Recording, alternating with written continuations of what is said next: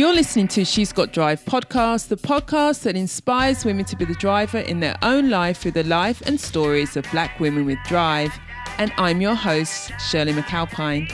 I'm a business consultant, an executive coach, and a leadership facilitator, working with people and organizations to live their lives by design and not default. This is the part 2 of the episode following on from last week where I interviewed Dr. Shalay Sims, who was one of my women who attended the Apollo launch back in May. And this is part of my Apollo summer series where I'm interviewing those women who were at the Apollo with me to find out more about them and their life. And Dr. Shalay is someone who is a vice president of academic affairs at SUNY College at Old Westbury. She's been featured in publications as Group Decisions and Negotiations Journal and International Perspectives of Social Entrepreneurship Research. She sits on the board of a YMCA, and she's also sits on the board of the Teachers Federal Credit Union as well, which is one of the largest credit unions in the country. She was so insightful and so powerful in her interview that I've split it up. So this is part 2. Now, if this is the first time you're listening to She's Got Drive and you come in at this episode, it's fine to listen to this one and go back to listen to part 1 that we published last week, because they kind of stand alone as well. They were kind of very two distinct parts of the interview. You know, you'll enjoy both sides, but I invite you to go back and listen to the first part as well, particularly if you're interested in the whole academic space and PhD world and how to be successful and get the code around that. That's certainly an episode to listen to. In the meantime, though, if you are enjoying listening to She's Got Drive, please go over to iTunes, rate and review the show. It's how we grow the show. Invite a friend to listen to the show. Share it on your Facebook page, on your Instagram. You know, share She's Got Drive. It's inspiring to hear the impact that it's having when people are listening to it. And I really have a vision for women to get tools and ideas about how they can be more successful in the work that they're doing, whatever that work is, by being inspired by these stories and actually understanding and learning some of the things that these women are using to be successful in work. And so if you have friends who are in whatever profession they're in and you think they could benefit from listening to these stories, then please invite someone to listen to it this week. If you haven't headed over to my website, shirleymcalpine.com, I invite you to do that. And if you go there, you can download it's like a journal ebook on how to be a woman with drive, some exercises, some reflective exercises for you to think about what's your vision for the future, what are the things that you'd like to be working on, and what are the things that if you made 2 or 3 changes can make a big difference to you. So that's a free ebook that I'm providing for people who are listening. Head over to shirleymcalpine.com and you can get a download of that ebook.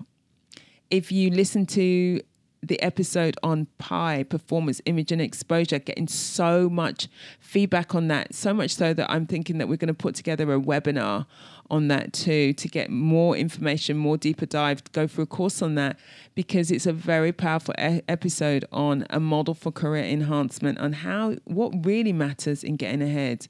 So head over to my website, then you can get a free download on the PI model, a description of that, and some ideas on things that you can do to increase your performance, impact, and what we call exposure in PI.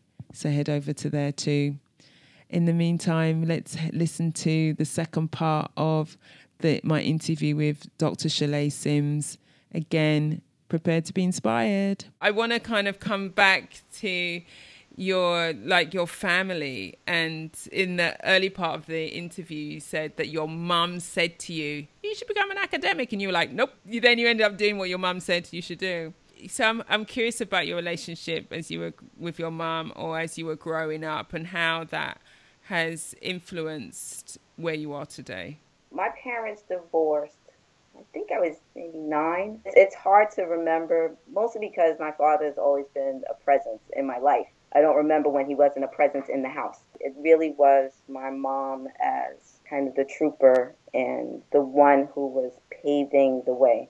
My mom was no nonsense. She just was. She had an energy.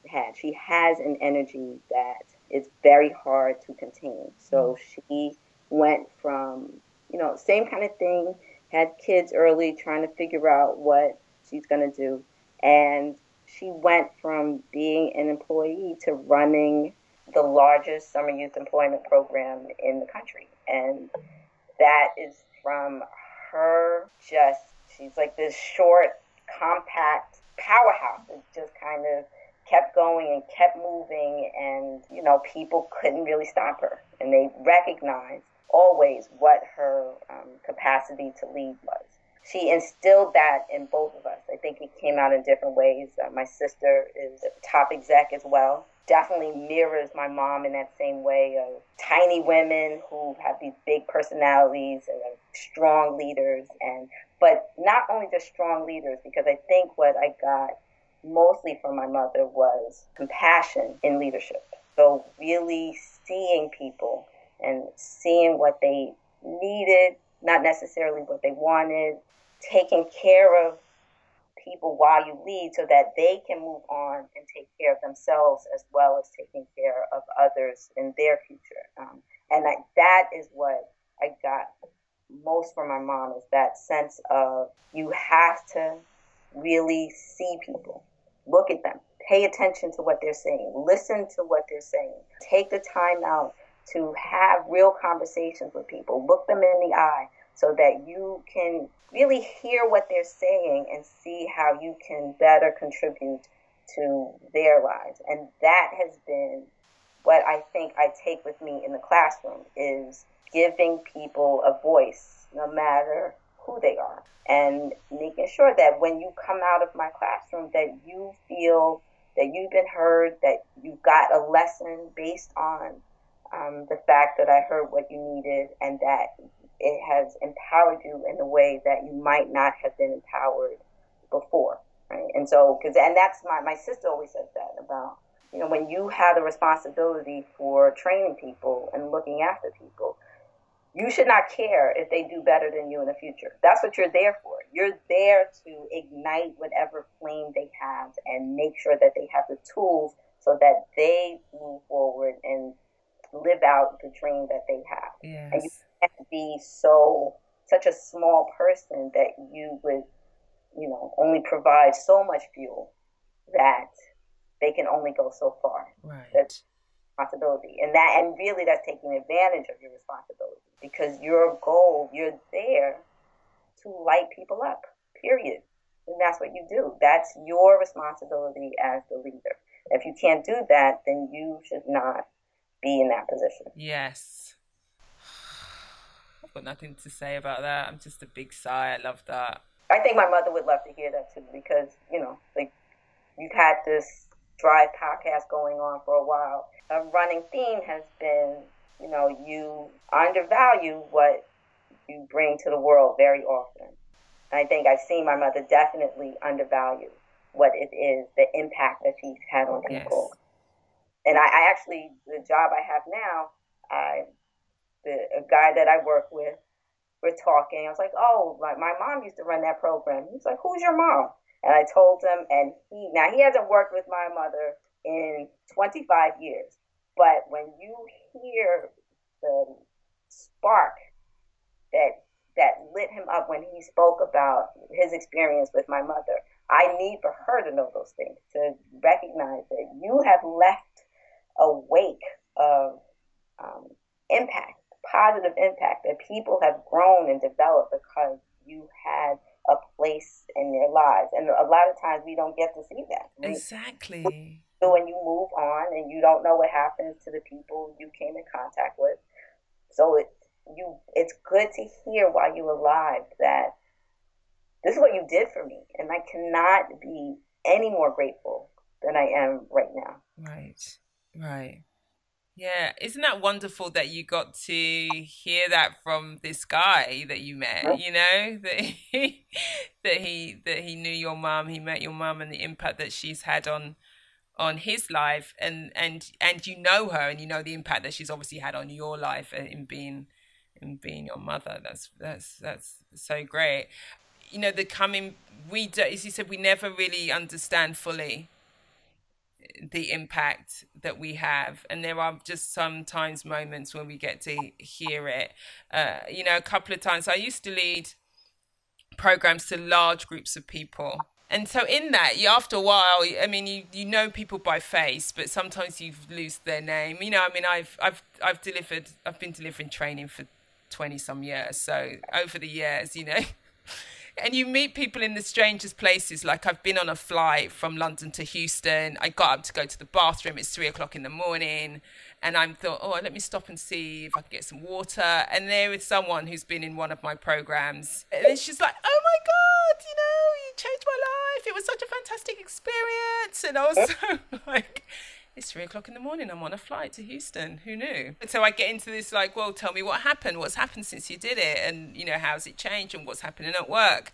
And I think this is crazy that it's happening. But I love to hear that, because you don't always get to hear the difference that you've made. Because, and it's nice to hear it. And it's lovely to hear it, because in those moments you think, yeah, I'm doing what I'm supposed to be doing. Keep going. Yeah. Yeah. Well, your mother sounds such a wonderful, wonderful woman. Yeah. Yeah. Such a wonderful woman. If we look at what then drives you and what motivates you, what is it? I think the thing that motivates me most is that I feel blessed. I feel endowed with certain gifts. And so I feel a responsibility to do as much as I can with them. I think it's very hard to think that you're squandering what somebody else gave you. I think that drives me the most. Yeah, it's a gift that you've been given, and it's like a responsibility to, yes. But it's not just supposed to be showered on you so that you can, you know, sit pretty and relax. It is a tool that you're supposed to use for the betterment of others, for the betterment of your situation. And there is a great responsibility that I feel to do that. And there's always this, and that's something I'm working on now, is because there is this toss-up between what feeds the ego and what feeds the soul. And I'm trying to align those so that, you know, that I'm doing the work that I'm supposed to be doing and having the impact I'm supposed to have. Because sometimes you just want a pat on the back, and you want a nice check, and you want all those things. And there might be a discord with what your true calling is supposed to be and what your true act is supposed to be. I'm constantly trying to reconcile that. Can we explore that a bit more? Because I'm curious about that. To what degree does it move into ego? Or is it like it's okay to have those wonderful things that we want in life and pursue our purpose and have our attention on others? Like they're not mutually exclusive. We could have both. Yes. And then there is a point where it might be about our ego. And how do we know the difference? How do you know the difference for you? Yeah. Well, I'm still working on that. So I'll give an example, because I think the conference gives a great context to that. This national conference, it is the major conference for our discipline. So you go there, there's thousands of people there. What is common practice is, so everyone has a name tag, and people are looking at your name tag to see what school affiliation you have, to see if they should be bothered talking to you or not. Right? You feel a way about not being the person that should be spoken to. Right. But by the same token, it is those institutions that often do the work of helping to lift people out of their situation so that they can move on, take care of their families, do all the things that they want to do. You're in my classroom. I have a responsibility, one, to impart all the lessons that I've learned on you within our discipline, but two, to be your support so that, you know, I know that having your degree is going to make a difference. Yeah. And I can't be in the way of that. I have to be part of the process that facilitates you to your next point. Yeah. You know, that kind of work takes place at, you know, certain types of institutions. And so if that is your sole purpose and that's what you're there for, you pay attention to that. Yeah. In those moments at the conference where they're doing that, like, are you worthy of my attention piece, and they walk away, whether they stay or walk away, that choice point, which happens in many places when we're at those kind of events, as they try and figure out, should I spend time with you? Then do I make it have something about my self-worth? Do I take it? So that's where the ego is like, do I start to take it personally? It's like suddenly I'm not worthy, or do I stand in who I am, in the integrity of who I am, in the authenticity of who I am, and know that it doesn't faze me. It's just like, okay, so I'm just not talking to you. There's like 9,000 other people that I could be talking to right now, so... and that's it. And it is that choice point that you pointed out so perfectly. Is this a reflection of me? Do I take it on as a reflection of me, or do I realize that I'm doing what I am meant to be doing, and I'm going to move on? What's been your biggest challenge? Is that it, or is there something else that you would say that's your biggest challenge? I think my biggest challenge is a personal thing that I continue to struggle with, and it is not taking myself so seriously that I get in my own way of doing the things that I want to do. And that is a constant conversation that I have to have with myself of get over it, just do it. And it's in every step of the way, it really is, all right, enough, get over yourself, just do what you want to do. And so that has been a struggle. It is still a struggle. I want it to be less of a struggle. So that's something that I'm constantly working on. All right. And when you say when you say that, can you say more about what is it that this conversation that you're having with yourself that's before you say, get on with it? What's the piece of it that... It is that it is the self-judgment, and it is the judgment that you project onto others of what you are doing. And, you know, in reality, maybe no one cares what I'm doing, right? So I've had this whole conversation with, well, they're going to say this, this, and this, when probably, like, oh, you did that? That's great, nice. And so it's that, because that is, you know, that's a real conversation that if you allow it, will stop your progress. Right. Yeah. What would people think about me? Mm-hmm. Why am I doing it? Who do you think you are? Well, that kind of thing. Why do you want to do that? Don't be so ridiculous. You can't do that. And then afterwards, like, just get on with it. Just get on with it. Just do it. Nobody cares. Nobody cares that. Like, people will comment on it, but it might be fodder for gossip for 5 seconds, and then they move on about their own business. Right. Just do what you want to do, you know. And so it's that, right? I think on the other side of that is that we spend a lot of time talking about the obstacles against us and using that as fuel. And I think it becomes easier for some people, and for me in particular, it becomes easier to use people's contrarian views as a way to fuel your progress than it is to use people's support. Not everybody's against you. Some people really want you to succeed, and sometimes we're not ready for that. We're not ready for people who are watching and rooting and want us to do great things, want us to move on. And we have a hard time using that as fuel. And so I think that's a challenge, you know, especially if, you know, you've interviewed all of these wonderful, you know, beautiful women who people want to see do well, right? And so how do we make sure that we don't see that as pressure, but as as energy for our success. Yes, yes. Yeah, I really want that to be. That's why this podcast, you know, that, yeah, it's about how do we use it as fuel for us to go, I can do that, let's go. Like, I began in my own way, let's go. Versus like, oh, I should have more drive. What's the matter with me? Yeah. No, that's not the response I want out there. Like, why can't I be like Chalet, or why can't I be like Nicola? No, yeah. No, I can be like Chalet and I can be like Nicola. Because you can.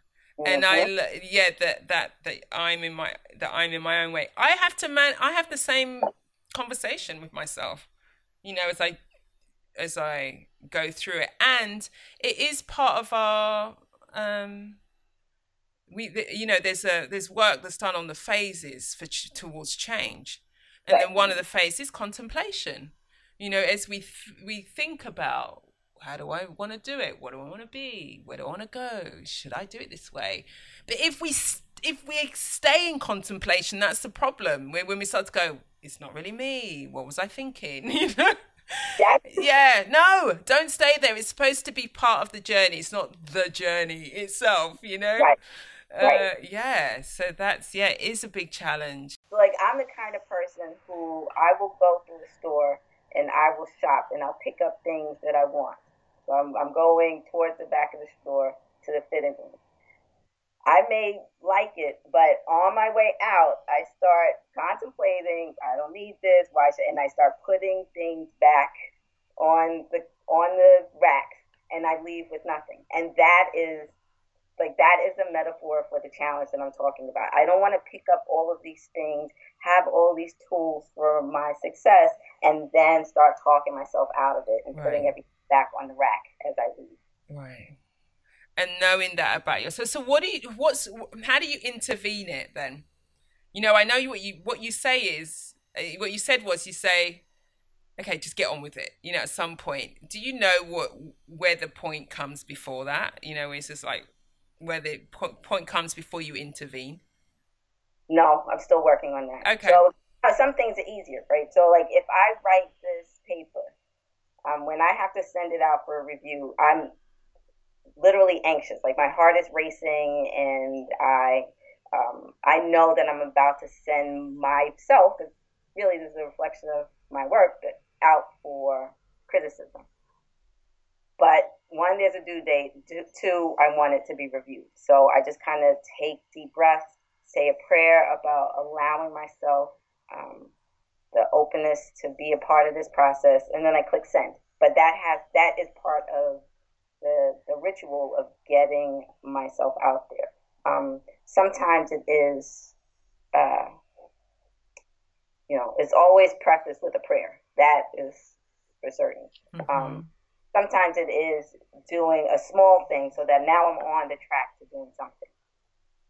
Because as long as if I do nothing, then I haven't moved. But if I do one thing towards it, so I'm getting much better at doing the one thing to keep me moving. Keep on, it's that eating elephant in little bites. Yes. Right? One step at a time, so I don't get overwhelmed by the thought of my impending success and potential for failure and all the things that swirl around my mind. It is, okay, just do this one thing. Make a phone call, send an email, right, whatever it is, so that I keep that, I better manage that process. Yes. Yeah, as long as you take one action towards where you want to be, it gets you into action as a way of managing the overwhelm. Yeah, as you said that, how do you eat an elephant? In bite-sized chunks, if you're going to eat an elephant, of course. In bite-sized chunks. Gosh. I wanted to come to something that I found when I was doing my research on you online, and it was this site that's iamblack.us. Maybe it's iamblack.us and you say in here, we are strong because we have to be.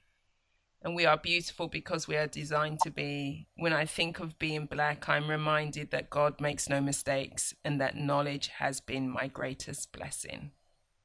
And that knowledge has been my greatest blessing. It's so beautiful. I just had to read it. Can you share how this project came to be, and then a little bit about the words that you've put here in this? It's a photojournalist project. So can you share a bit more about that?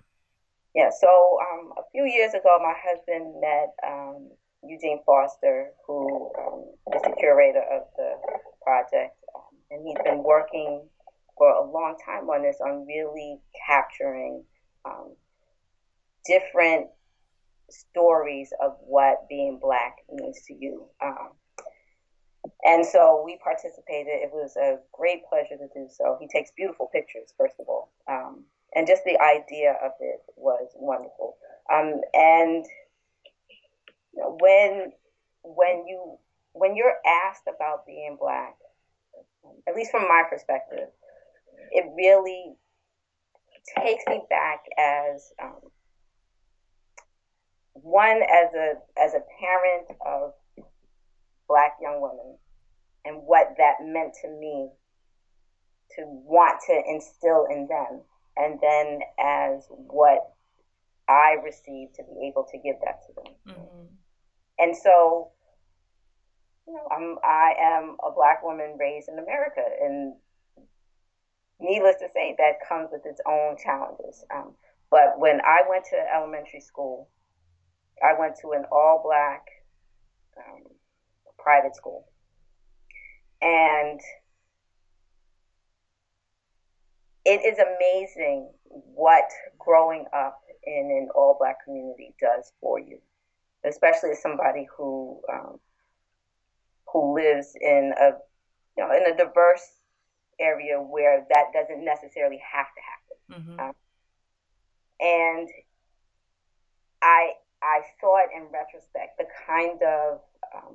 kind of power that it gives you to see that this monolithic view that society gives you of Black people is not what it is, right? And you need that information. You need that knowledge deep within you to know that it takes all kinds, we come in all kinds, and that you, as the power structure, cannot relegate Black people to one definition of what it means to be Black. Yes. And that was definitely the gift that I got as a young person, because it never dawned on me, at least early on, of what Black people couldn't do. And that actually is where my dissertation came from, because fast forward, I went to grad school in Florida, which was really South Georgia, because it was definitely all vestiges of the South. There was such a fundamental sense that Black people were supposed to know their place. And it was so foreign to me. It really had a profound impact on me. And it fueled my research on understanding how identity affects decision making and what people saw as a major risk. And when you talk about knowing your place, anything you do that you think is outside of that really is a risk for you, where, yes, you know, for us, that was just another opportunity. It was just another choice that you made.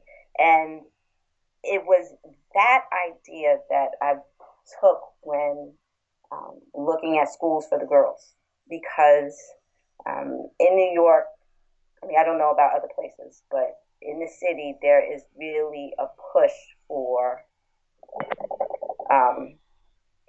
to send children to these elite private schools. Mm-hmm. But I always had a hard time doing it, because I kept countering what the educational experience would be like versus what the social experience would be like. And right, would you take care of my Black daughters? Would you be able to not carry that monolithic view of what you think Black people are and put that on them? Mm-hmm. And It's that when I talk about that knowledge of understanding the source of our strength and the recognition of our beauty, to know that that is where the strength of your upbringing lies. That's what I wanted for the girls, because in the end, and maybe I was wrong, only the future will tell, but I felt like the education part, I could figure that out no matter where they went. But that I have to leave you for hours on the day with my Black daughter, who needs to know the strength of her beauty and needs to know that she is sufficiently armored so that everything is not a battle. Because that's exhausting. That is where we really wear ourselves out. If every small thing becomes this battle for us, how do we make it to the big things? Yes. And I did want the girls to be that. I wanted the girls to have really a clear picture of Black strength and Black beauty and Black love, and then be able to take that and navigate the world with that, because it's harder without it. I think that was a gift that I got, being just not even knowing, just being doused with this sense of love and strength and, just Black people. And it wasn't anti-white. That was the joy of it. It was what, it was what white people enjoy. That sense, it's just us. It's just us doing our thing, not thinking about other people. And that is what I wanted for them, because there is a freeness to that opens, it opens mental space for you to take on the world. And so like I got that from my experience, and that I wanted to make sure that my daughters got that for this new world that they're navigating. Oh, wow. Yeah. That when you're in an environment where you're not trying to second guess and you don't have to question, and also when you're getting positive affirmations about who you are, and that it really feeds your identity in a really strong, positive way, that is not the norm when you're in mixed environments, and when you're in, or where you're sitting in the predominant culture. So then you walk away with, we are strong because we have to be, and we are beautiful because we are designed to be. When I think of being Black, I'm reminded that God makes no mistakes, and that knowledge has been my greatest blessing. There's such poetic and strong words. I might have that up in my office, actually, in my room. I think they're beautiful. Thank you. If you had to speak to Shalay, the younger Shalay, what would you say to her? I would definitely say to a younger Shalay, keep moving, keep working, but keep your perspective. Because I think when you lose I should talk to me. When I lost perspective, it clouded my judgment, and it made me much more anxious than I needed to be about the future and my place in it. You are a blessed individual. As long as you take care of your responsibilities with those blessings, you're going to be all right. And in the end, that's what we want. I want to know that I'm going to be all right. And I think that I would tell her that I am. Thank you so much for this interview. I've loved it. I'm so glad you invited me. I really appreciate it. To have heard your story, there's so much, there's so many, there's your personal story, but there's also this bigger kind of like, if you're thinking of a PhD, if you're, like this program that you're on, and your mom, and she sounds like a woman with drive. Love those women with drive. Yes, love those women with drive. Love those women with drive, hashtag. So thank you so much. It's been so wonderful, and I look forward to when we get to kind of hang out together. Absolutely. Again. Absolutely. Thanks, Shirley. I hope you've been really inspired to shift gears in your own life out of today's episode. I always love to hear from you. So if you go over to my page at shirleymcalpine.com Leave me a comment about what you're getting, what insights you're seeing, how you're making changes in your own life as a result of the episode and the wonderful people that you're hearing from. She's Got Drive is produced by Cassandra Voltalina, music by the awesome female band Blonde. If you want to connect with me, go online, follow me on Instagram at Shirley McAlpine Consulting, or I'm on Twitter at Shirley McAlpine. You can always head over to our Facebook page, She's Got Drive. I'd love to hear from you there. If you're loving the show, why don't you subscribe on iTunes so you can get automatic downloads each week when a new episode is published. I'd love you to give a review if you're feeling it too. And head over to my page on shirleymcalpine.com. If you head over to the website, then you can get a download of how to be a woman with drive.